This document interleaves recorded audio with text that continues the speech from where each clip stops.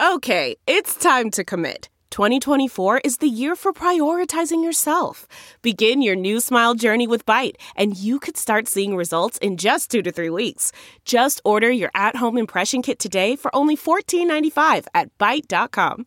Byte Clear aligners are doctor-directed and delivered to your door. Treatment costs thousands less than braces. Plus, they offer financing options, accept eligible insurance, and you can pay with your HSA, FSA.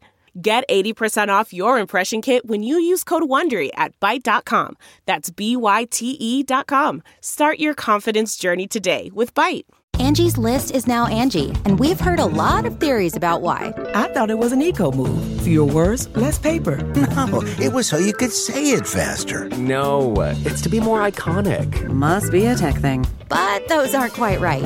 It's because now you can compare upfront prices, book a service instantly, and even get your project handled from start to finish. Sounds easy. It is, and it makes us so much more than just a list. Get started at Angie.com. That's ANGI, or download the app today. Don't touch that dial. You're tuned in to the Dread Podcast Network.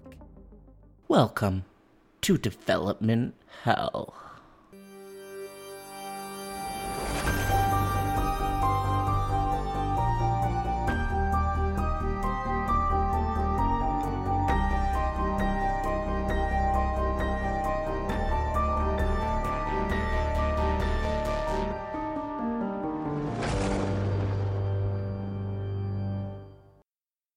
For every horror movie that hits VOD, countless others end up DOA.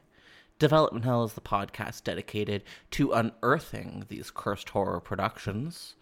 We're going to find out what went wrong, and then decide if these titles still stand a shot at the green light.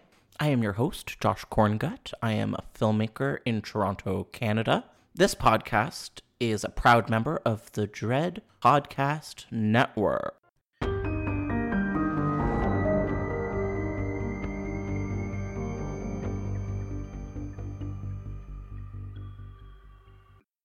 Hi, everybody. Welcome back to a brand new episode of Development Hell. Today we have a pretty different topic for us, unlike anything we've done before.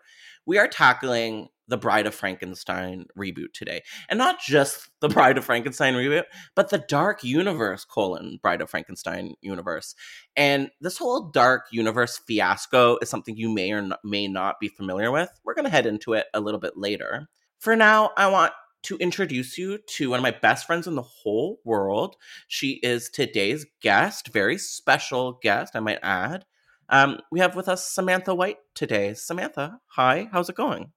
Hello. Thank you so much for having me. I'm so happy to be here.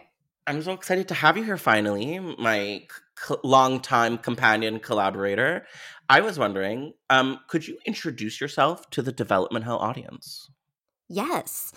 I am a writer, producer, editor, also in Toronto, and I have not seen nearly as many horror movies as any of you, I'm sure, but I'm getting there.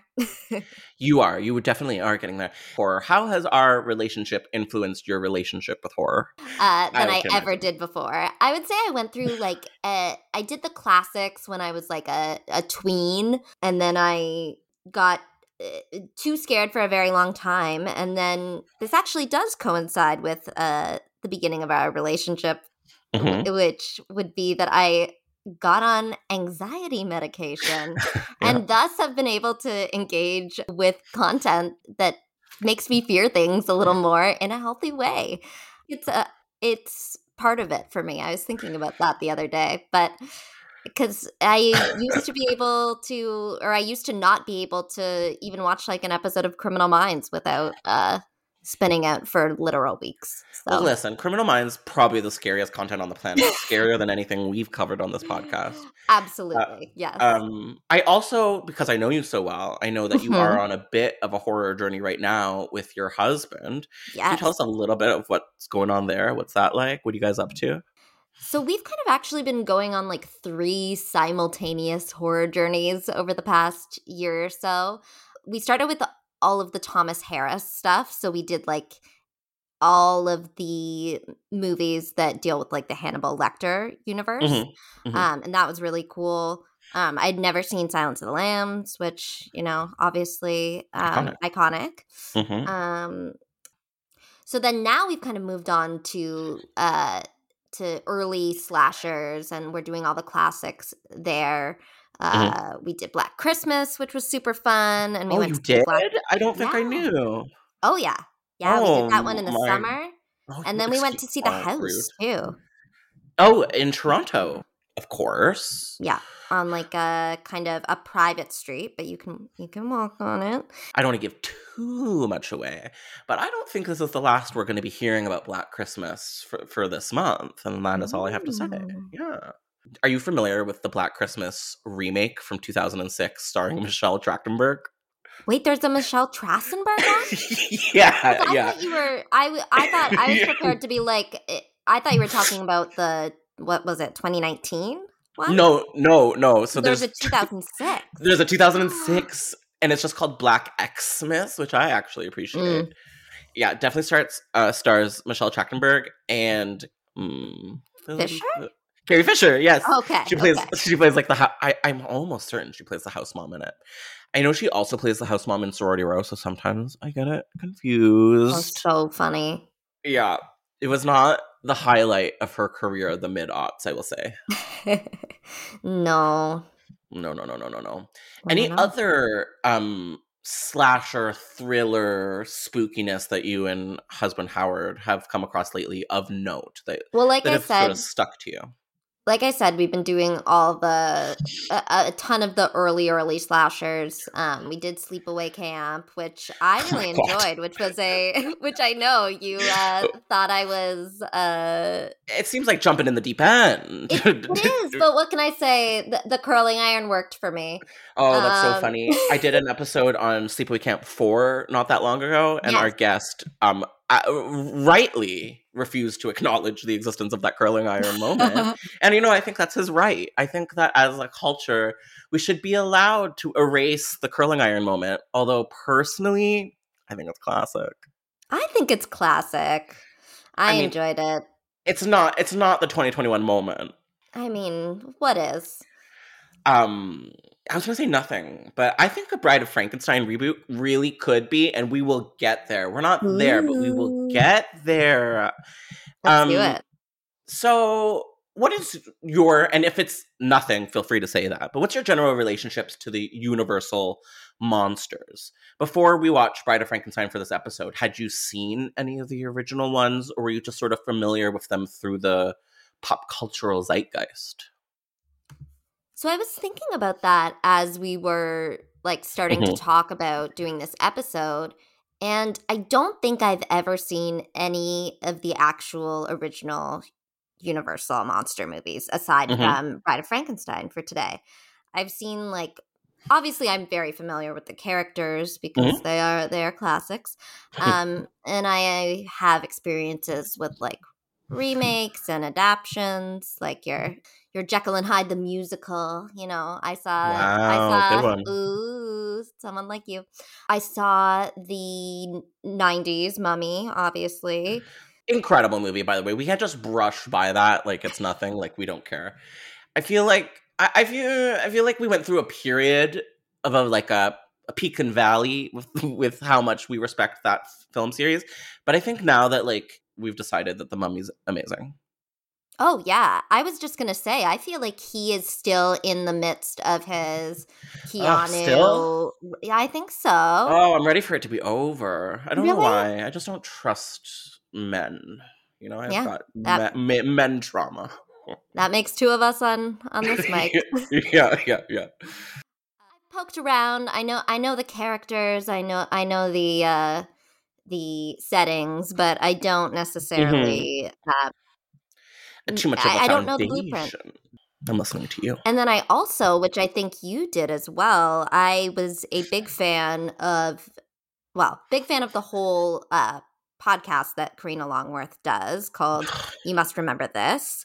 It's a film and old Hollywood history podcast that's incredible. Which is kind of responsible for the birth of this podcast on some level. That's all I'll say.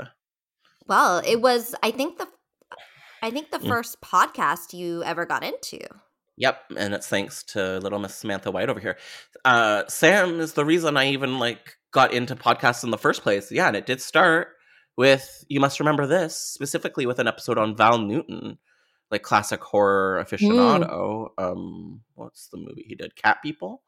Oh, yeah. I just I love didn't that know that was the infotainment. episode. Yeah, which it's an early episode in that series too, but Well, yeah, you're welcome, everybody. Anyways, thank you. She did a couple spooky seasons ago, a couple Octobers ago. She did that series on Bella and Boris. Oh, right. And so I feel like everything I know about kind of the history of those movies being made in that time is kind of from her and from that. And how dare that miniseries be boring? First of all, because I mean, listen, everyone should know, both of us truly obsessed with You Must Remember This. Not all her miniseries are created equal. Sorry. I'm going to pivot into telling you a little bit about my initial relationship with the Universal Monster world, if you're okay with that. Please do. I would love to hear. So I, have a bit of a history with the original classic Universal Monsters, but nothing too deep. I want to stress that if you are interested in learning more about the original Universal Monsters canon, I really suggest you guys check out the podcast, The Monsters That Made Us. They too were featured on Variety's 13 podcasts to make you scream list. And yes. I'm going to wait for your applause because obviously we were on it too. But it's a really cool. An amazing show. But I've seen a few. I think the first time I ever saw anything from the Universal Monsters canon was when I was in university. I think I was in a horror movie class or some kind of class, and we did watch the original Frankenstein. And I remember thinking, oh, this is boring.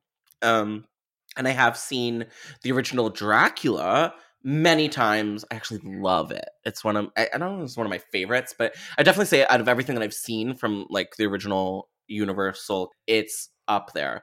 Really? And also, yeah, huge. What do you love about it?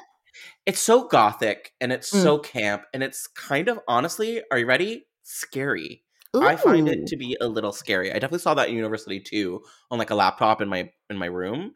But I remember being this is making me feel some kind of way. It'll hold on shots of rats being spooky. It's just it's a spooky ooky boo. And I do like it. Another reason that I'm so connected to the original Dracula is because I'm a big Philip Glass fan. It's probably come up in our Candyman episode, but I stan Philip Glass from here to forever. And I think it was the late 90s, maybe more recently than that, he composed a brand new score for Dracula, and they did release a version of the original Dracula scored by Philip Glass, and it's that's incredible. It is truly heightened, monumental, the only girl in the room. And it's that's really one of those things I'd go to the symphony to see. Yes. Oh, yeah. Shit. And every other Halloween, the symphony's doing some shit like that. So. Oh, absolutely. When are they going to do Philip Glass's Candyman score live? Well, yeah, other than Dracula, the original Frankenstein, I definitely have seen the original Wolfman. And now I've seen Bride of Frankenstein, and that might be it for the true blue originals. I see, as someone who from time to time gets to, visit your apartment, that gothic aesthetic of the Universal monster movies, these original ones, is full Josh Corngut. Oh, thank you. I mean, these castles, they are just this was the blueprint. This was the blueprint for Jay Corngut. It's absolutely correct. I also love these the opening scene of Bride of Frankenstein is maybe one of my favorites in the film. You just have It's the scene with Mary Shelley lounging with two like gay men, basically. Incredible. Incredible. And the room, I guess it must be like a soundstage, is huge. Like they don't even pretend. It's just like the fireplace just goes up like literally 70 feet in the air, and the big like windows are like whoosh 70 feet in the air. It's just like, whoa. I love it. I was and I also obsessed love with her that in that. whole scene. I Me loved too. the framing device. It was so funny. Do you want to tell us a little bit about how they used and what they did in that opening scene for Bride of Frankenstein? Do you want to give us a For little bit sure. of a context? So I believe in that opening scene, we are seeing an actress who is later the actress who will portray Bride of Frankenstein. And she is portraying Mary Shelley. And it's kind of this meta scene with Mary Shelley's husband, and then I don't know who the other guy is. But they're just gay for sure. Yes, so they're just kind of talking about the book and the idea that this woman with her, and this is a direct quote, fragile white fingers who's scared of lightning, could tell stories of monsters. And it's like this super campy, like it really knows what it's doing. Do you think she's in on the joke? Do you think she's in on it in that moment? The film itself, like, do you think it realizes what it's saying about misogyny? I think it has to. I think so too. Yeah. I don't know if it knows what it's saying, like, other than that. But no. I don't think it's going too deep, because it can't. Yeah. But Elsa I hope I'm saying this right. Elsa Lanchester, I believe, is the name of the actress that plays Mary Shelley and the monster's mate. And she's given it. She's really full-blown is. drag in this scene. What Everyone a is. face. Oh yeah, oh god, the men more so even than her. She's fucking gorgeous though. And she is gorgeous in a way that is a little scary. It's those eyes.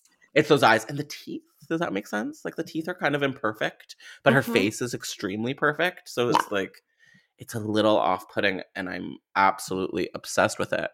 You may know Elsa from her role in Mary Poppins, That Darn Cat, Blackbeard's Ghost, and even the 1971 horror film Willard. So this girl's been around the block. Yeah. I don't think I had ever seen her in anything before this. Me neither, but I definitely have those promo black and white shots of her for this film ingrained in my membrane. Well, this may be jumping ahead a little bit, but it was so funny to me to realize that this is like this movie is almost like a Waiting for Godot type thing. Like she's barely in this movie. Like yeah, she is, and it's sad. And it's just that one image, and that's carried like that has that iconography has carried so far, despite the fact that she is in it for truly 2 minutes, does absolutely nothing. Yeah, means nothing. It adds nothing to the plot. But she's so good. Yeah. And the terror of the shriek of when she sees Frankenstein, and every second you see her on screen, the weight is just palpable. It's so good. I love it so much. And yeah, I was going to say it's kind of sad that we don't have more of the titular character in this film. But at the same time, it like makes it all the more, I don't know, like incredible when she is on screen. Totally. And I think the meta framing device, it was so strange, but it worked so well. It's and so she strange. and if we don't come back to it, it doesn't bookend. No. Which is so weird. She's the two like her two gay lovers, because I'm assuming this is some kind of triangle. Yes. Like, ooh, it's a spooky, ooky night. Like, tell us more. And she's like, okay, come. And they like sit next to her on this cute little couch. And she's like, girls, I've got it. And then she like, frames the story that we're about to hear. Samantha, would you be comfortable with allowing me to give yourself and our listeners a bit of a seminar on the original 1935 film? I would absolutely love that. Oh my God, thank you. So Bride of Frankenstein came out in 1935 and was the first sequel ever produced by the Universal Pictures monster canon. Hmm. Just like the first film, Bride of Frankenstein was directed by James Whale, who I cannot wait for us to unpack a little bit later, and does star Boris Karloff as the monster. May I just say, credited only as Karloff in this. Did you Yes, notice that? of course I Monogamous noticed it. king. Oh my god, it's like this is Madonna, this is Madonna, Prince, Beyonce, this is Prince. Karloff. Yeah. Yeah. I feel like Taylor Swift at some point. It's too late, but Taylor Swift really could have been a mono. But She is. It is funny how you can say Taylor and it does just mean her, even though I know, she's very much not monogamous. but you want to say Swift so bad. You Yeah, can't true. not. You cannot not. You can't not know.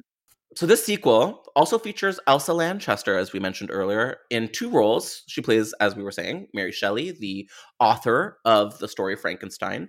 And she also plays the Bride of Frankenstein herself, aka the monster's mate, who does go uncredited in this film. I don't know if you noticed. At the end it says the monster's mate played by ... question mark. Which I think is Uncredited twice. Because they show us, which is very funny. I don't know if you noticed this, but they show the same like credit card at the beginning and at the end. But at the end, it says on top, like, credits so nice we showed them twice or something. Yeah, so it's cute. something like that. No, it's like a cast. Yeah, Yes, something about a cast so nice we gotta show it twice. I love it. Someone had a little bit of a sense of humor back in the day. It must have been a gay. Must have been whoever a wrote gay. that meta opening scene also was in charge of the Yeah, Colin Clive reprises his role as Henry Frankenstein, and we also have a Mr. Ernest. Oh God, Seiger. If I said that wrong, just forgive me because I'm really trying. Who plays the role of Doctor? And I was so scared I wasn't going to know how to pronounce this. How do you pronounce that doctor's name? Doctor Pretorius? Pretorius? They say it literally 30 times in the movie. You think I'd remember, but I don't. I think it's Pretorius. Pretorius. That sounds almost right. Yeah, so Septimus Pretorius. Septimus Pretorius. Yeah, so that's played by Mr. Ernest, and it's a runaway character in this one. Pretty fascinating. The plot itself picks up Halloween Kills style right after the original, also Halloween 2, how dare I.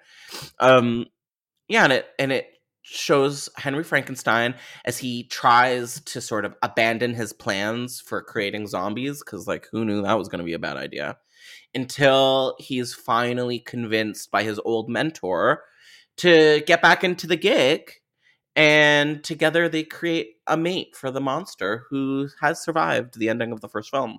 What a man will do to avoid commitment, am I right? I know. You have to know. Though, you know what? It has to be right. Otherwise, you gotta get out.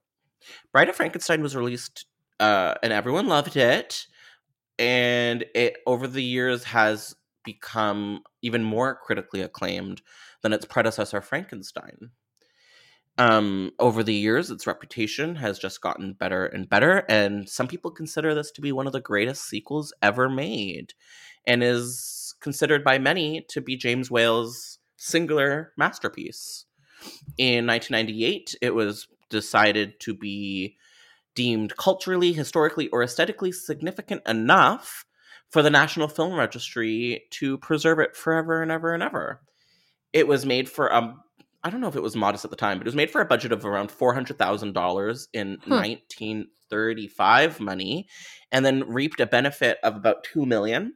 And so in 2021 money, that's about $8 million of a budget versus $40 million of earning, which is, I think for the time, pretty successful. That sounds like a best case scenario Sundance movie. Yeah. Oh. Wow. A24 could never. How do we feel about it overall? Like, turning it off, first impressions, sitting with it, where did we land? How do we feel? Well, let me just say, it's sort of beside the point, but boy, do I love a 1935 runtime. I think this guy clocked in at an hour and 14 minutes. And yeah, 75 minutes long. That's a movie. I enjoyed it. Yeah. As we said, I really liked the framing device. There were some really, like, sweet scenes in it. Yeah. that I really enjoyed. I loved the scene when he's in that little cottage in the woods with the blind man, and I The just want to blind see. man. I just want to Yeah. see them have like a Bert and Ernie life together. You know, Were they like a little bit gay? they were Just like definitely a bit gay. a little bit gay. I mean, there's lots of gay in this, and we're going to get into that ASAP Rocky when we start talking about James Whale. But Yeah. yeah, I couldn't help but think gay, gay, gay Oh, when the absolutely. monster and the blind man were like touching hands and drinking and smoking together. Yeah, It it was a seemed beautiful like night. the beginning of truly a beautiful cohabitation. But although That who's the top, Frankenstein's monster or the blind man in the woods? I think we know. Well, who? I would like to know what the straight girl thinks. I think Frankenstein's monster is the The top? top. I think so too. The blind man did not give me top energy. No, but as I've said many times before on this podcast, when it comes to who's the top, you kind of have to go with the opposite of the natural impulse. It's always the other. It's always, like freak in the sheets is a steaks in the bleats. It's like, got to inverse it. That's my Gotta favorite inverse it. phrase. Yeah, I know. I definitely said it verbatim. Yeah. And when it comes to the ending, because this is the only part that we actually get to encounter the Bride of Frankenstein Yes. in her full glory. How did we feel that went down? How did we feel? Did it make it all worth it in the end? Well, that's a big no from me. Mm-hmm. In the sense of just, yeah, I mean, this whole movie, it's this build up, although they don't really get to it's definitely meandery. We're not Yeah. really focused on the making Yeah. of the bride the whole time, even though For 75 minutes, there's a lot of meandering. yeah. But Mhm. as we said, we liked some of the meandering too. Absolutely. But I yes, yeah. go ahead. I was just gonna say I'm kind of obsessed. I don't know how to say his name, so I'm just gonna call him Dr. Patronus. But a little bit obsessed with Dr. Patronus's vibe. Yes. Giving me drag that entire time. Yeah, the ending is interesting. There's definitely some, what's the fancy word for feeling sad in our feelings? Pathos. Lots of pathos being tossed around. And I really like how, because I believe in the first film, and I'm sorry if I'm getting this wrong, everybody, the monster sort of destroys Henry and tosses him off of a roof and just kind of kills him. But in this one, the opposite happens. He sort of decides that Henry Frankenstein is deserving of life and deserving of love with his wife. And before he self-destructs the whole building with a lever that's just in the middle of the room, I think we can design this a little bit less disastrously, but that's okay. I think it was maximalist in there. Yeah, it's like in Star Wars, how like shooting one little beam into that one little hole explodes the whole Death Star. It kind of had a similar energy to that. But you know what? They're playing with life and death. Life and death can play with them. Absolutely. Yeah, thank you. Yeah, and so the monster decides that Henry can live and sends him off on his way. And then he turns to Dr. Patronus and he's like, girl, no, you stay. You and I should be dead. And then and it all comes crumbling down. And this is after they have fashioned a lady friend for our dear Frankenstein's monster. Friend. Aw, and it's so sad. She's scared of him, just like all the shitty humans are. They shouldn't have given her eyes. That's where they went wrong. If she was a little scarier, maybe she'd be a little less judgmental. Or just make her blind. Yeah, blind her.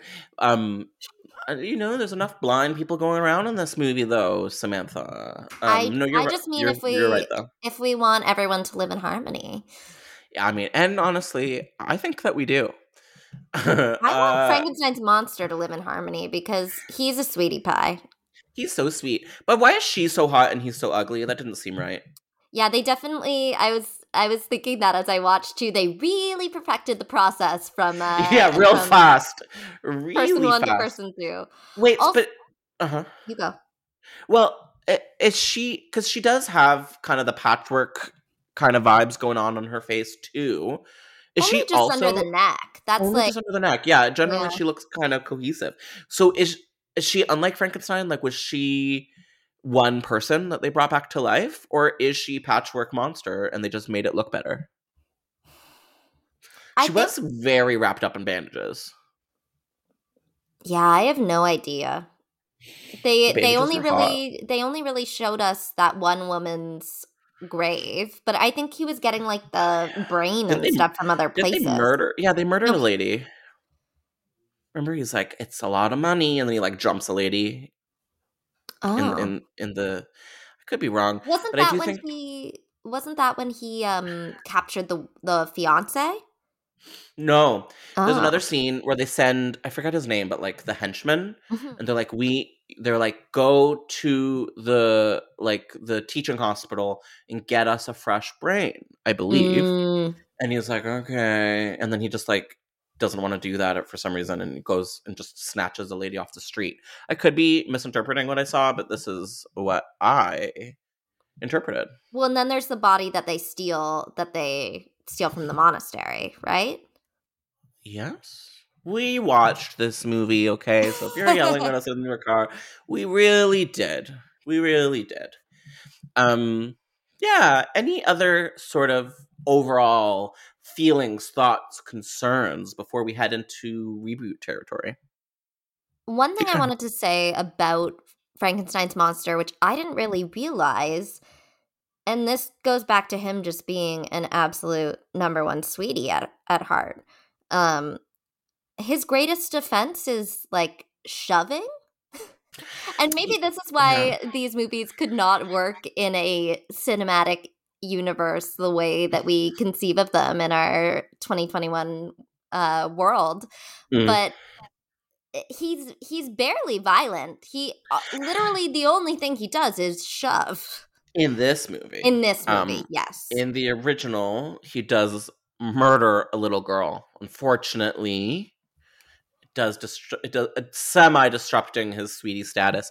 Although the whole point of it is that he doesn't do it with malicious intent. He's just like, oh, it's a little girl throwing you into the lake, and then Yeah, she it's a dies. Lenny situation, right? Literally that. Yeah. Literally that. Good job. Yeah. Yeah. He doesn't really. Yeah, he doesn't. I'm not afraid of him. Like, there's not a No. moment in this movie where I'm like, oh, oops. Although I guess he does murder the two parents of the child he murdered, so like that's not a good look. No, it's not great. Oh my god, you know who we haven't touched on, who's my favorite character in this entire film?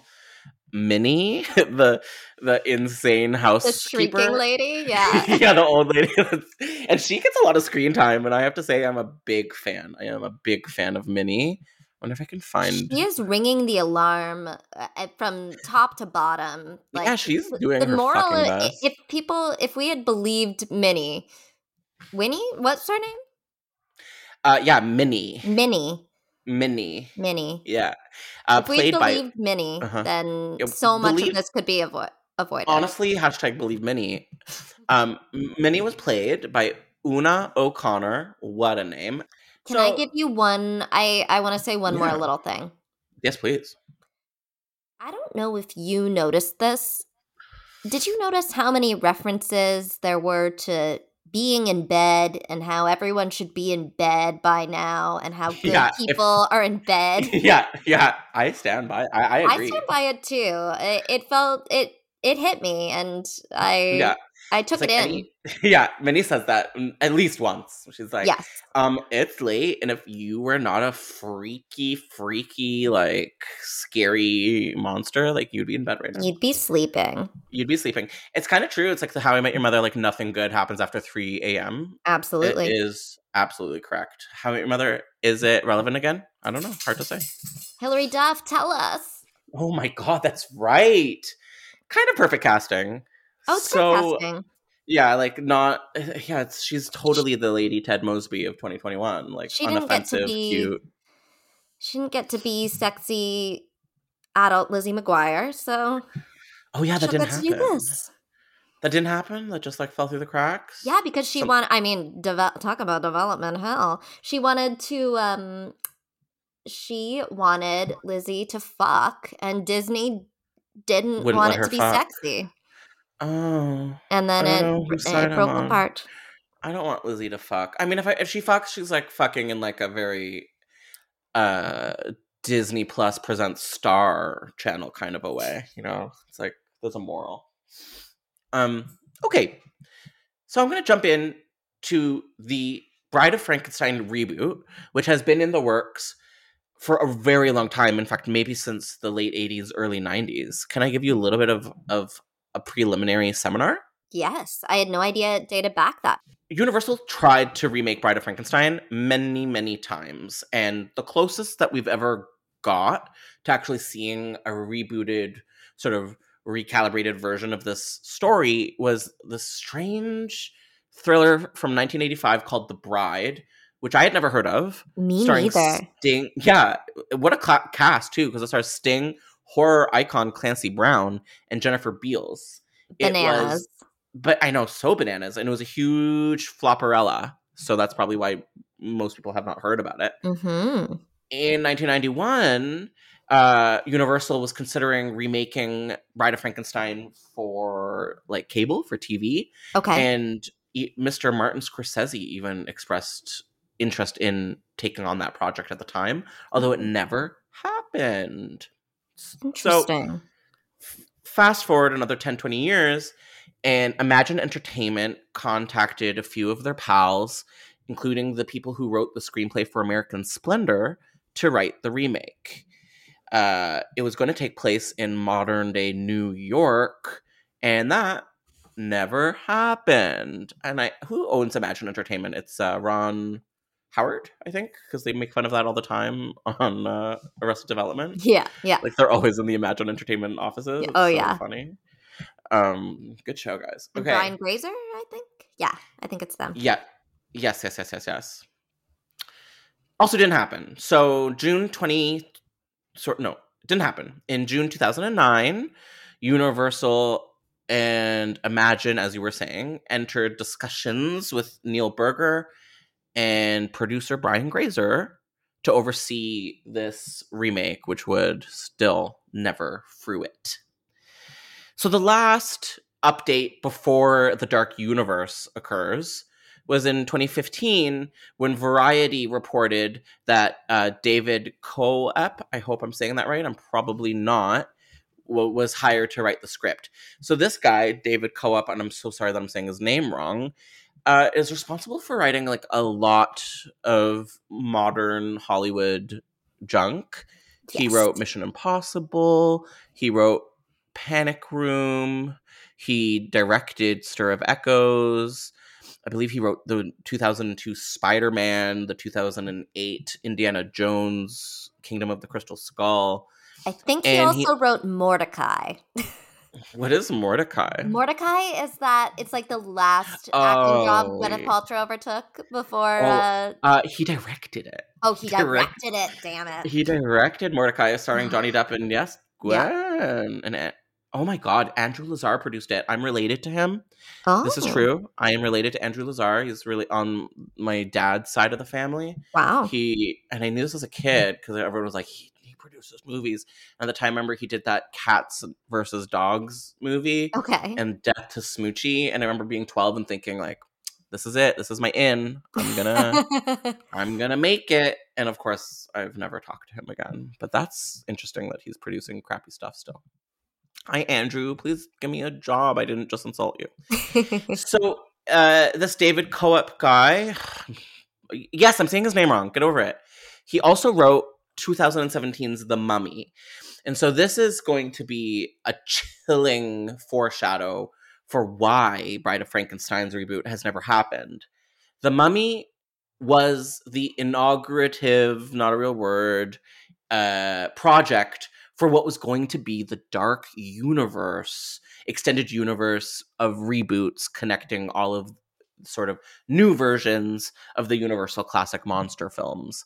And the first one they made was that Tom Cruise movie in 2017, which he also wrote, which was a flopperella. Nobody liked it. Nobody saw it. It didn't do well. No. Some perceptions on why it sank the ship for the rest of the Dark Universe films. is because it was going in like an action sort of like, I don't want to say lighthearted, but it was going less gothic, less horror, and more mainstream action movie. And the tone just wasn't right, and nobody was interested. Clearly, they were interested in creating their own Marvel-esque extended universe of IP, which Universal had under their belt, but it just didn't. It didn't work. Nobody was interested. Such a wild misunderstanding of what people want, I think. Yes. And like such what's it called where you believe it's gonna work? Hubris? Hubris or like confidence. So much confidence that it was gonna happen. Do you want to tell us a little bit about their introduction to the world, how Dark Universe, the new branded extended universe that was going to connect all of these reboots of different Universal monsters, how did they introduce themselves to the world? Because I think you are familiar with this post. Oh, I am very familiar with this post. I mean, this is the most fascinating element of all of this to me. I love a failed franchise. This is like something that is just dripping in celebrity and money, and they just can't make it work on any level. It's like the Quibi of cinematic universes. I love it. It absolutely is. And so they decided to announce this. I don't know if it was. Do you know if it was just the tweet? It was just a tweet. I think that the Mummy had come out or was en route. But yeah, I believe it was just a tweet with like a cast, or just like with a portrait of a bunch of different celebs. So I don't know if they just put it out on social or they did some sort of press thing, but basically they had a logo for Dark Universe, and they had 6 very famous people and 1 less famous person in black t-shirts in a very like Hollywood Reporter style. Yeah, exactly that. Like some fold-out chairs that nobody's sitting on. Different levels. Absolutely. And I think the tweet said, "Witness the beginning of a dark universe." And that's how they were... Yeah, that's how they were introducing us to this what extended universe that they had such massive hopes for. This is peak everyone trying to be Marvel, right? Yeah. And yeah, we just thought everyone was like, we need extended universes. And I don't even think we need the ones that we have. No, to be honest. No. I think we can trim our universes every 6 weeks. I want a limited universe. That is what I want. Yeah. So this reboot, this remake that was in the works way before Dark Universe ever came along, then got compartmentalized into this Dark Universe banner. There are a number of projects that were announced, as you were mentioning, under the Dark Universe banner, including The Invisible Man, which would eventually come out in a very different context.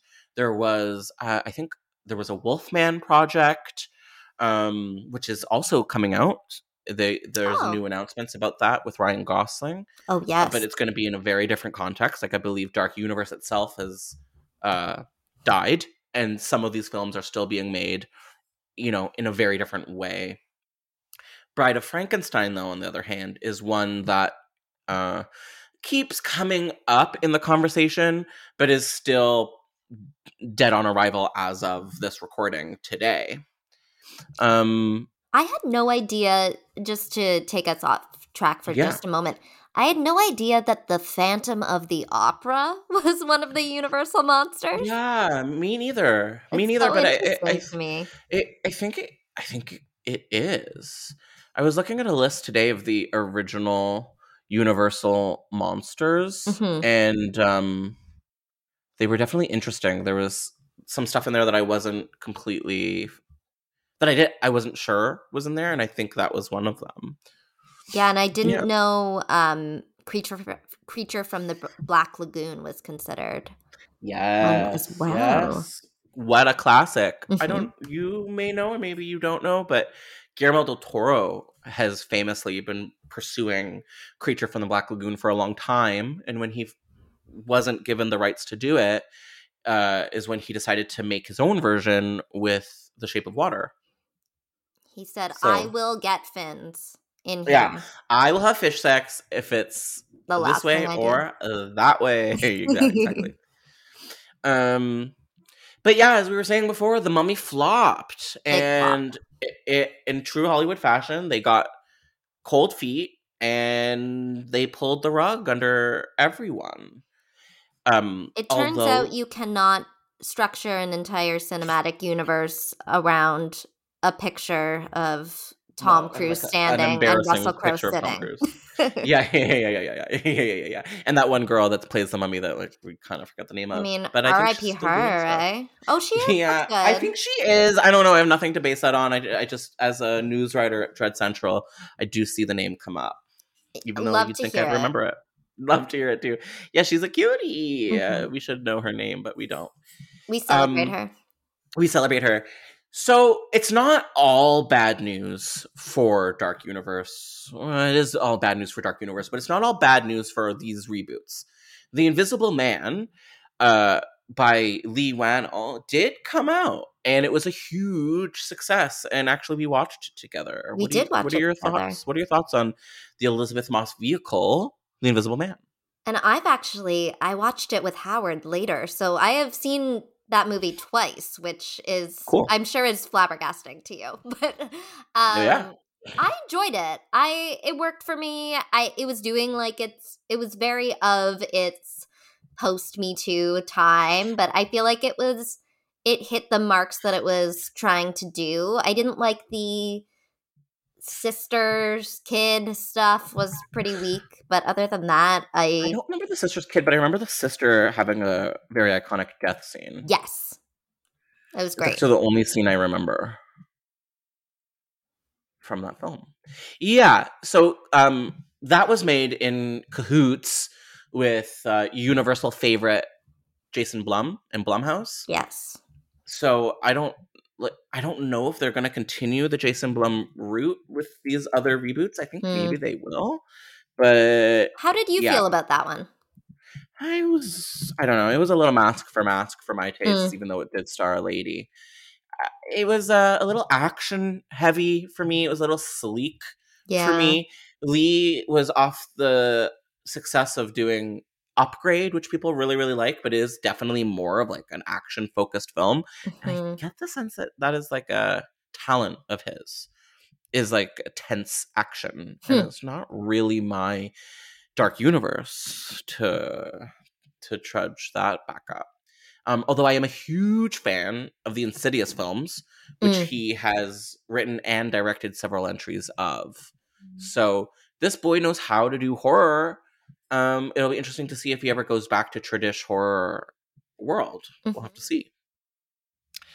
But to get a little bit deeper into the Bride of Frankenstein reboot under the Dark Universe banner, it was likely, if The Mummy had been more of a success, it would have been the second sort of proper Dark Universe title. It was going to be directed by Bill Condon, who is famous for directing Gothic classics like, okay, let's take out the word classic, Candyman 2, Twilight Breaking Dawn Part 1 and 2. He also did Dreamgirls. And maybe most interestingly, he is the man behind 1998's Gods and Monsters, a biopic about James Whale creating Bride of Frankenstein in all of his gay glory. Are you familiar with this movie? I am not. So, Gods and Monsters won the Academy Award for Best Adapted Screenplay, was also nominated for Best Actor in a Leading Role by Mr. Ian McKellen, and as well as a Best Actress in a Supporting Role for Lynn Redgrave. Gods and Monsters sort of reconstructs the production of Bride of Frankenstein. So we're seeing him on the set of Bride of Frankenstein and what he's up to. And the title itself, Gods and Monsters, is taken from a scene in Bride and Frankenstein where Dr. Patronus says to Dr. Frankenstein, to a new world of gods and monsters. I want to talk about James Whale for half of a second here, if you're comfortable with Yeah, it. I know please you're tell very me. homophobic, so I may have to warn you. No, just kidding. I will cut that out. James Whale was an out, like a not closeted homosexual in Hollywood in the 30s. He's famous for directing tons of classics, including Dracula, Bride of Frankenstein, I believe Freaks. He was like a very famous dude, and people kind of left him alone back in the day. It was sort of like a well-known secret that he was gay, and people kind of didn't care. Although I think at the end of the day, people did care, and it did end up hurting his career. Oh yeah, he also did the original The Invisible Man. Cool. Which is cool. Yeah. And so Bill Condon directs this movie about James Whale, and then down the line gets hired by Dark Universe or Universal to create this reboot of Bride of Frankenstein, which is pretty cool. It kind of gives me Shadow of the Vampire meets Dracula, which is sort of like okay. Yeah. Unfortunately, it does not. Whatever. Unfortunately, it doesn't happen. And in October of 2017, it's reported that it has sort of been scrapped.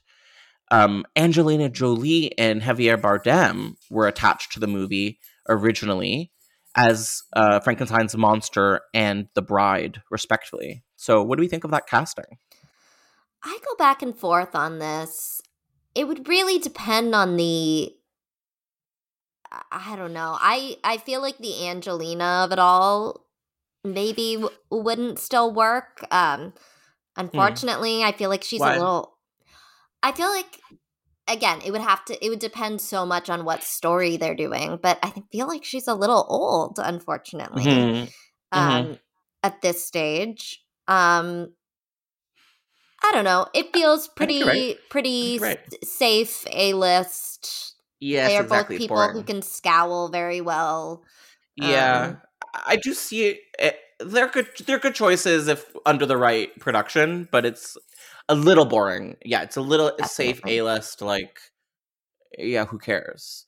Exactly. I don't want to put you too much on the spot, and maybe I can give my answer first to give you a little bit of leeway. Yeah. But I was wondering, like, do we have any any other suggestions for who could have been cute casting for Bride of Frankenstein? And I do have some in mind if you want me to go first while you think. Yes, you go first, and I will think for sure.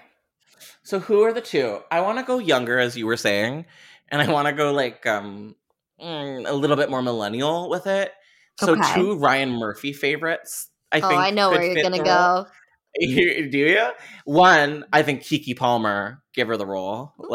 Ooh, I would Keke love Palmer that. deserves to be Bride of Frankenstein. She is you going to actually write the role of Bride of Frankenstein. Like you can, I would not allow anyone to put Keke Palmer in that movie. No cameo for Keke. No cameo for Keke. Keke gets the leading role. But I do think any modern update on Bride of Frankenstein needs to be more focused on the bride herself. Absolutely. It needs to be a story about a woman. Mm-hmm. So yeah, Keke Palmer's my number one. And then my number two, I know we're the zeitgeist just kind of chewed her out and doesn't care anymore. But Emma Roberts, give her this lead. Show us what you can do, Emma Roberts. Wow. I'm laughing already. He went there. Thank you. He went to a place of Emma Roberts. and I'm never coming back. I'm here forever. This is my Pinterest. This is my hell. Yeah, my Pinterest thinks I'm obsessed with Emma Roberts, which is really funny because I guess I am, but I use it for work. So I'm like, why? Well, I don't need her right now. Yeah. That's so Do you funny. like it? I think Keke is better. I like Keke. I mean, Kiki's gonna pull off anything. So. Oh yeah, and she's about to be in a big mainstream horror movie next year. She's in the new Jordan Peele, right? She's in the new Jordan Peele. She's in the top 3 billing for Nope. So that should be interesting because everyone loves her. Everyone thinks she's the best, but she doesn't really have a lot of leading role credits yet. She's not really a silver screen aficionado. She's got a bit of a Lucy Hale quality in that she can't really make anything stick. She can't really land, which I think is partially just luck. Yes, but Keke also does everything too. Like she's hosted a talk show. She's on Broadway. That girl. She's everywhere. and she deserves to be A-list ingenue. Yes. But if she needs to just host a talk show, like, I support it. I do too. When we all thought that what's her name? How you doing? Who am I Wendy talking about? Williams, yes. When we all thought Wendy Williams maybe was dead or dying, and we were like looking for replacements, I thought, oh, Kiki, because they had her go in to host a few days. I think I think Wendy is still dying. not doing great. Yeah. Oh, so I can't joke about it if it's No. true. It's fun. They had to. You can cut this obviously, but they had to. Their stupid Las Culturistas culture awards thing. They like can't do it because like Wendy is like all the nomination. Oh my god. I didn't know that she wasn't doing good. I mean, she does faint on TV sometimes. So that is still one of the wildest moments on I know, and television. I want to laugh at it so bad, but I know that I shouldn't. The killer. The killer. I love the killer. The killer's out there. I don't want to give the killer any opportunities to come and kill me. No. I would be just like the killer. Who are 75% dudes in their 30s, as the numbers have shown, will not appreciate these Wendy Williams references. But that's fine. To get back into Bride of Frankenstein's troubled production history, at least for the remake, if Jolie was deciding to leave the project, because it sounds like it was getting iffy, Bill Condon also announced that he would be interested in seeing Gal Gadot play the titular character. I have a feeling I'll know what you think about that, but do you want to give me some of your feed? Yeah, I know, it's so boring. Yeah, I mean, Gal Gadot, clearly, I think is like a perfect Wonder Woman. Like, I think that's about the extent of her ability to absorb a character and display emotion. I think that's about it. Yeah. Maybe it would work if they were going the whole, like, she's in it for 5 minutes at the end. But other than that, she's a little wooden. And if anyone... And I think this was all before Wonder Woman 2 came out. And that changed the zeitgeist opinion, I think, a little bit. Yeah, because it was so bad. Did you see it? Yeah, I did. Oh, it was so bad. It was really, really bad. Was the first one bad too, and I just didn't realize it? Because I remember liking the first one, but I saw the first one in theaters and the second one on video. I was just going to say, the first one we got to see in theaters. And I think it does make a difference. Yeah. I remember when I was reviewing Halloween Kills, and I just wanted a screener because the world was ending.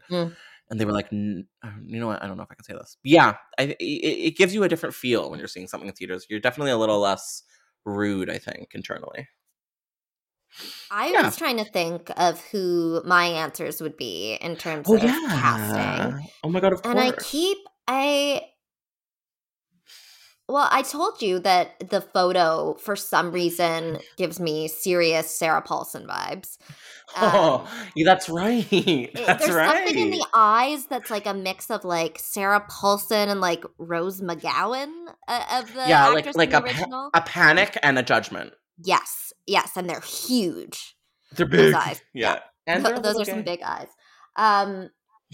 Yeah. So but again, that's the Angelina Jolie problem. These women, wonderful actresses, have, I think, unfortunately aged out of this role. Unless they decide to take the story in a different direction, which of course I would love and celebrate. Could be any age, right? Like, they just need a fresh brain. They don't need a spring chicken. But yeah, I think it would be the right move to give this to sort of the new guard and to do it in an interesting and woman-focused way. So I'm gonna see your two people from the Ryan Murphy universe, and I'm gonna give you two people from the movie Little Women, which is smart. I think I would love to see either Florence Pugh. Yeah. Actually, I'm going to give you three. I think Saoirse, I think Florence Pugh, and I think our Sharp Objects girly. Could do a good job. The second you said Saoirse, I was like, no, she needs to play Dr. Frankenstein. Oh, yes. Right? Yeah. And definitely Pugh can... I mean, Pugh could be the monster, but almost feel like you gotta give her the wife. I'm Yeah. sorry. Give her the wife. Let's just like take Little Women and then rejig it all around. I'm Yeah, down. and Minnie can be Timothy Chalamet. Yeah. But who are we landing? Oh, and but you didn't say Hermione Granger, because why would you? Because why would what a I? mess. Yeah. What a mess. What a mess. I don't think she So has the who's acting chops to play to do anything? Yeah. She doesn't have the acting chops to play. I was gonna make a callback to Beauty and the Beast Regional Canadian Theatre, but I made a Aw. mistake and I did a bad job. So out of all the Little Women, who is the ultimate Frankenstein? Who's the ultimate Bride of Frankenstein? I guess I'll go Pew just because I know Mhm. she can really pull it off. But I feel like that's a bit of a boring answer. I don't know. No, I love it. Honestly, Yeah? I love it. I do. I love it. I love it. I love anything. I love anything Little Women in conjunction with Bride of Frankenstein. For some reason, I see, maybe because they're both period pieces, but I see the connection. I think so. I mean, it's definitely, they probably would have, it feels very much like the plays that they would have done in their, Yes. in their little attic. Oh, and it's funny. This is a real, true story. But as I was watching, I couldn't help but think that the wife of Henry Mhm. looked like Greta Gerwig, in my opinion. Okay. She really looked like Greta Gerwig to me the whole time, and so That's Greta so Gerwig was on my funny. mind. Yeah, I it's a bit of don't a think I saw that. I'm coincidence. trying to recall the image. That's fine. That's fine. And I think Greta could also pull off. Well, listen, we'll get to it eventually, but like even as of now, they're still thinking about men to direct and to write And to this, write. which is Yes, I saw that. Ugh, it's offensive. absurd. This has to be done by a woman. This is such a woman's story. It's just like absurd to me that you would give this to a man, even from like a marketing standpoint. Like it's like the Barbie movie. I was It's like just this like gonna classic say, woman's story. I am almost fully like, I'm on team give this to Greta fully because she's doing that Yep. Barbie movie. Yes. And Yes. it's so funny when I was thinking of like what would like because this is where my brain goes when I was trying to think of Mhm. like what would a 2021 Bride of Frankenstein story be. I just kept picturing like life size and like Splash and Yeah. like Yeah. all of that shit. Like 'cause Yes. what's it Make it. actually going to be like to Yes. see this woman? Like, Oh yeah. right? And like it doesn't need to be serious tonally.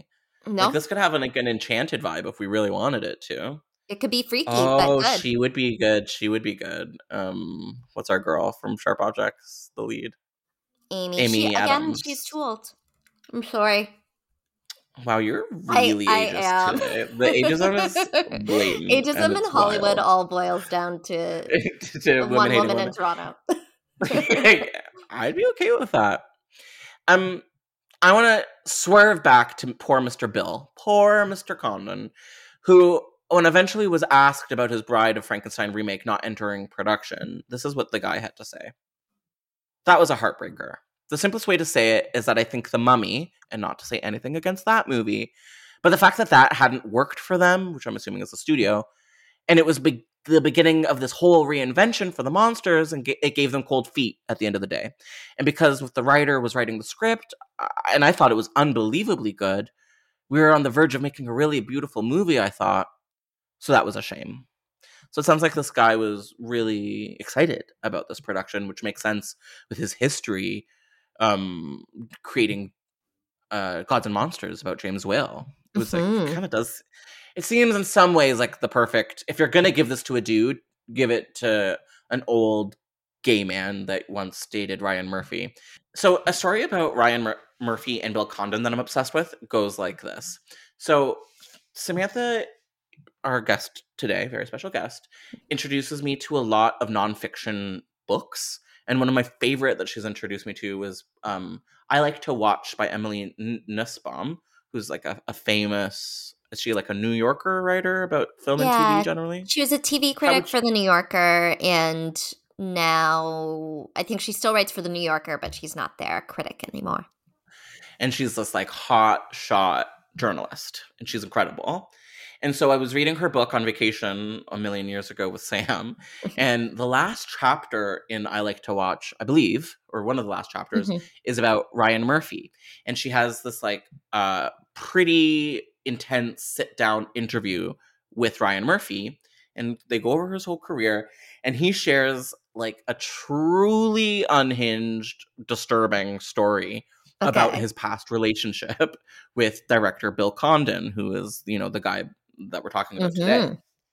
And they were living together on this beach house somewhere on the ocean.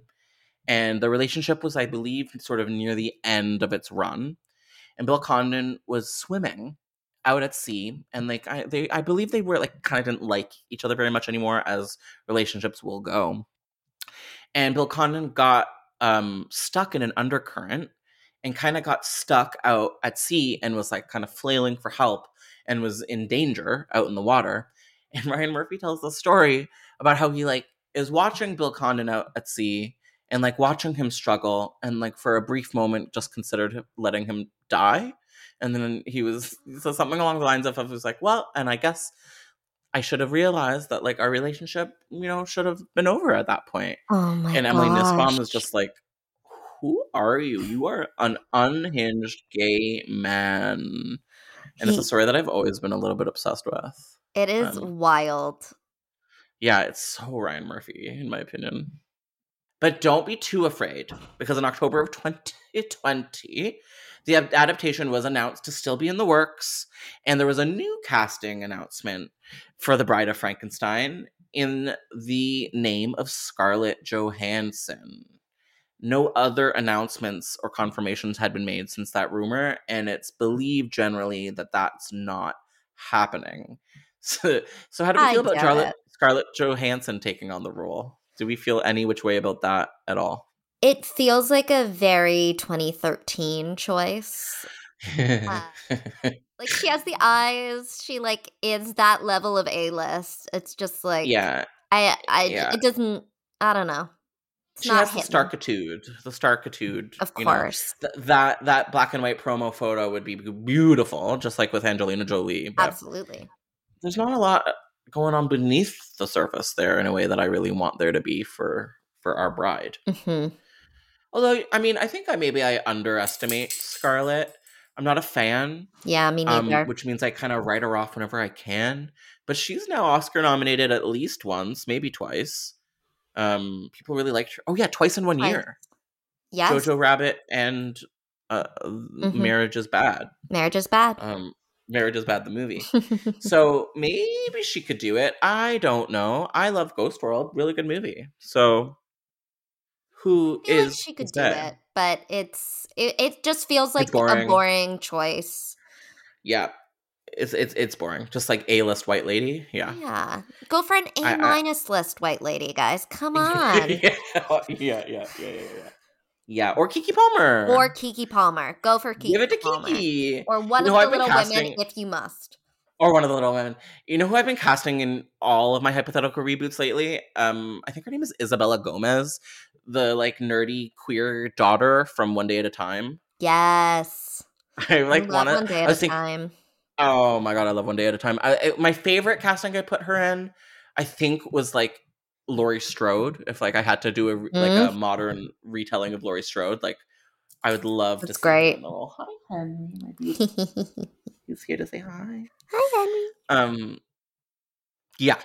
So a no-go on that. By February 2020, Amy Pascal was announced to be producing the project, and that's kind of like one of the last places that we see it being was being produced by Amy Pascal at Universal. Do you know who Amy Pascal is? I sure do. Tell me. Well, she's a power producer lady who I believe was with Sony, because she was one of the people who was whose emails were hacked, and she had some of the more embarrassing emails. I think I need to reference them one sec. Yeah, but I look also it up. believe she's like a huge heavy hitter producer. I believe she does Greta's movies. Like I think she did do Little Women. Speaking Oh my god, it's all about coming that, back. yeah. Oh yeah, Amy Pascal emails. Well, that's the movie I want to watch. Okay. Is she the one that said Spider-Man has to be straight and white? Was that her? I don't think so. Maybe. No, I'm maybe. joking. I'm joking. That's the only email I remember happening. And good for you, North Korea. That needed to be exposed. I bet North Korea so hates my funny. Just like getting to see, yeah, there this shit that got leaked, like an email from Rooney Mara asking Amy Pascal about the Girl with the Dragon Tattoo sequel that didn't happen. Oh, yeah. Wow, everyone's like us. Everyone just wants to know what's going on. Yeah, everyone's just signing their emails with XOXO Rooney. Fuck you, Rooney Mara. Yeah. You disrespectful person who had bad things to say about the terrible Nightmare on Elm Street remake she starred in. Yes, it was bad. But you know what? Be grateful that you're even in the realm of my genre. And speaking of people who are ungrateful for being in the realm of horror, that leads us to talking about John Krasinski. So, unfortunately, okay, I know everyone's probably a big fan of John Krasinski. I get it, I guess. I'm not, because he's on record saying that he doesn't think that A Quiet Place is a horror movie, which is such a douche. Yes, he has said that he doesn't think that that The Quiet Place is a horror movie, and he thinks it's a thriller, which is such a fucking narrative I cannot stand when people refuse to acknowledge horror because they don't think it's prestige enough, and they think they're better than it when they really just don't understand that horror is beautiful and can be anything. Anyway. Yep. So fuck this guy. Anyway, John Krasinski apparently was approached by Universal with a bunch of their different properties or different IPs to pick from. And this is what they did with Jordan Peele. When they approached him, and said, we have all these IPs, which one do you want to do? And then he picked Candyman. I believe the same thing happened with John Krasinski. And I don't know to what extent he's working on these films, but his name was also brought up into the pot. Interesting. Along with Sam Raimi of The Evil Dead. Yeah. Yeah. Big snore to that, in my opinion. Say that again? Big snore to that, in my opinion. Big snore. Have you seen A Quiet Place? I haven't, actually. I haven't either, so I really shouldn't be talking shit. People love those movies. They're considered to be some of the scariest movies of modern horror history. But I just get my back up when people say douchey things about my genre. Yeah, I'm still mad about the Some Good News shit. I think he needs to be sent to development hell for that. What's Some Good News? Remember at the beginning of the pandemic when he was when it was that thing where celebrities actually had to be in their homes, so they were like, I'm gonna do a YouTube show, and he did that show about good news, and then he sold it to CBS when he was done doing it for 6 weeks. Yeah. Gross. I hate him. Gross. I'm sorry, everybody. Ugh, I'm sure my audience loves him. I'm going to have to cut all this out, but I'm still mad about it. Yeah. You'll help us out.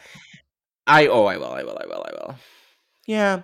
So that's kind of where we left off with the Bride of Frankenstein reboot, update, remake, whatever you want to call it. It didn't exactly die off with the death of Dark Universe, but it hasn't come back to life. She has not risen, as I could say.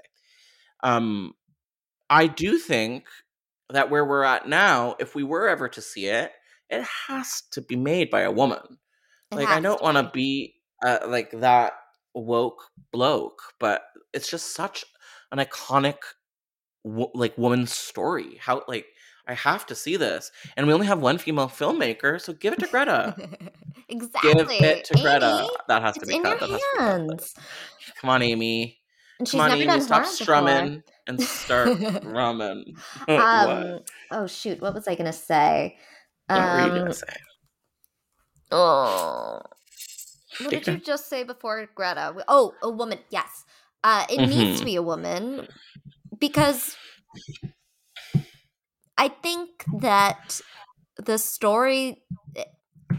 We haven't really seen what Bride of Frankenstein can do, right? Because we've truly seen her Scream. for 2 minutes. Scream.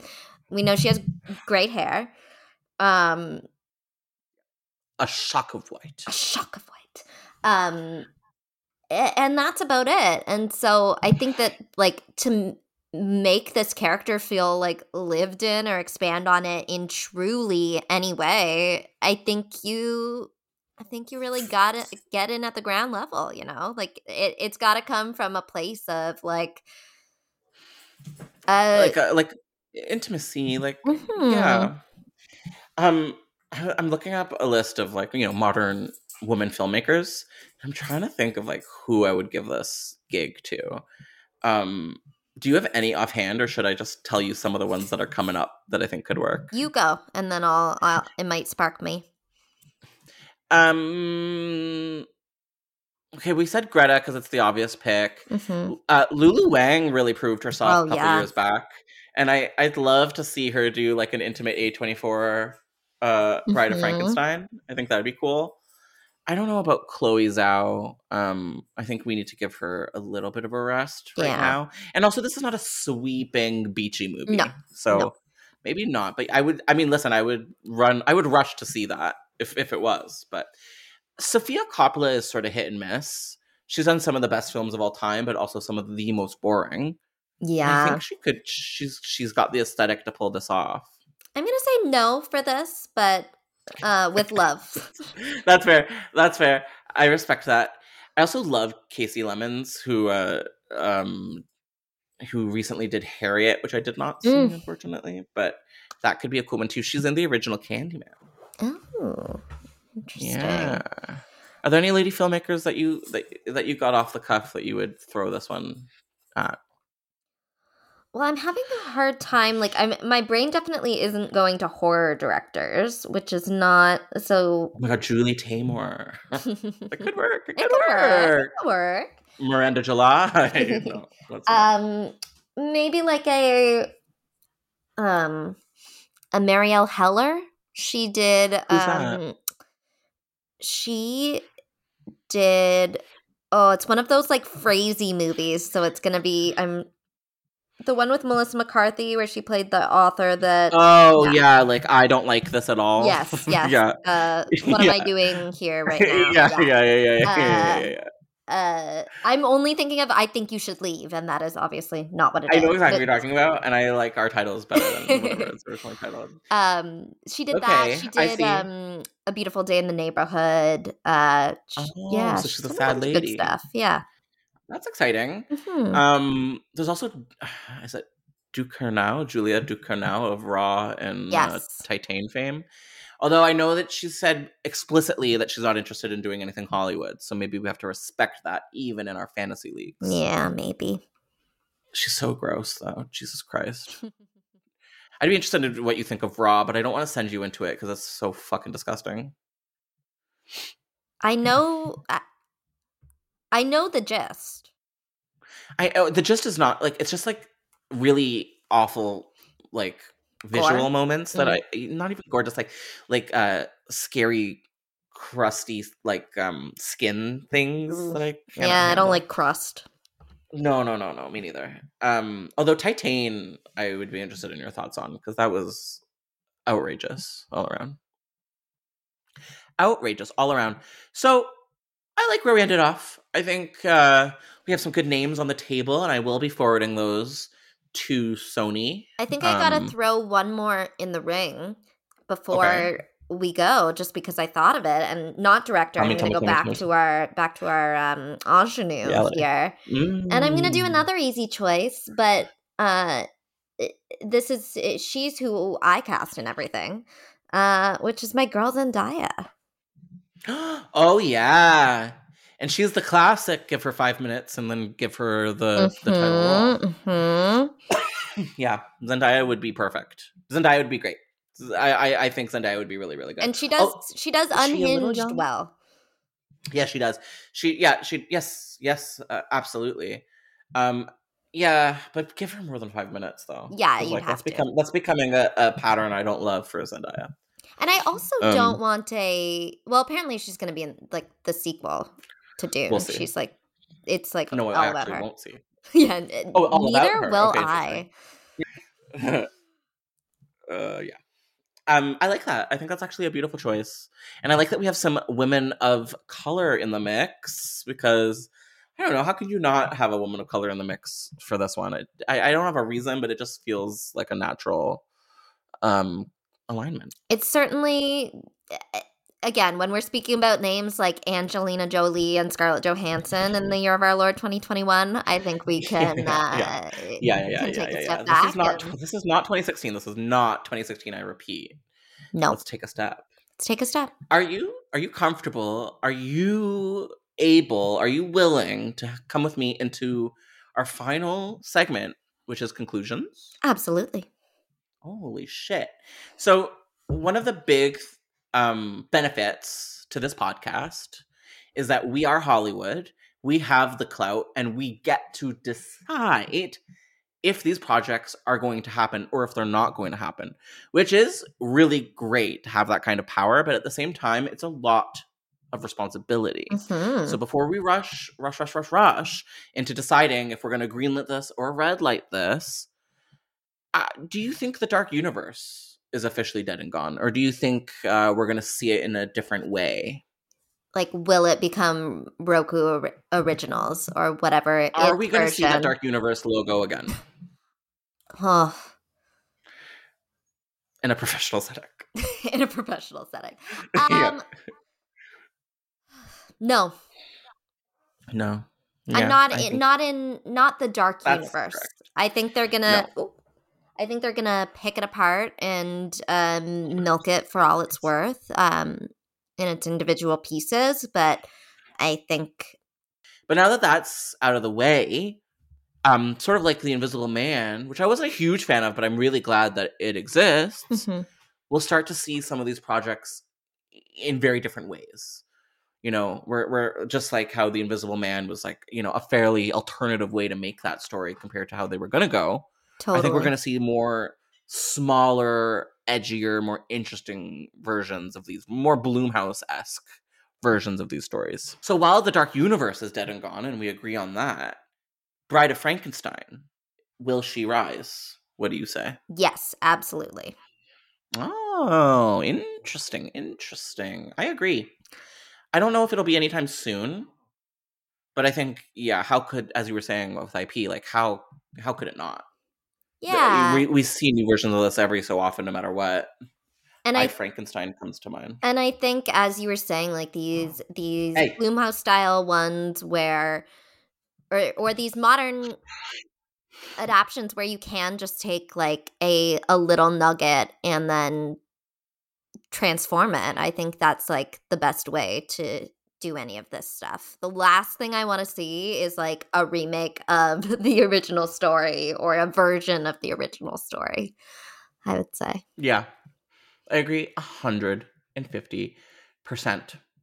Sam, yes. Thank you so much for coming on this episode. It was such a joy, such a treat. Thank you so much for having me. Oh, of course, anytime. And I think we'll be seeing you again, unless I am gravely mistaken or get hit by a car. But Sam, if you could be found online, where would you be found? You can find me at Samantha Reyes _ on Twitter and Instagram, where you can see my posts from approximately 3 years ago. Wow, when times were better? When times were times. Yeah, and now times are dimes, and it's not good. But yeah, so if you want to check out Samantha from 3 years ago, absolutely check her out on Instagram or Twitter. It's worth the investment. And yeah, that's all for me. Thank you, everybody, for listening to this episode on Bride of Frankenstein. If you liked it, let us know. Maybe we'll do a whole series on these Dark Universe films. Good Lord, there's enough of them out there. Oh, and if you could please do me the favor of subscribing to this podcast. And if you're feeling extra sweet and delicious, you're going to go and you're going to give it a 5-star rating. You're going to leave it a positive review. You're going to say, I love Josh. It's such a good podcast. Something like that. I don't need to tell you exactly what to write.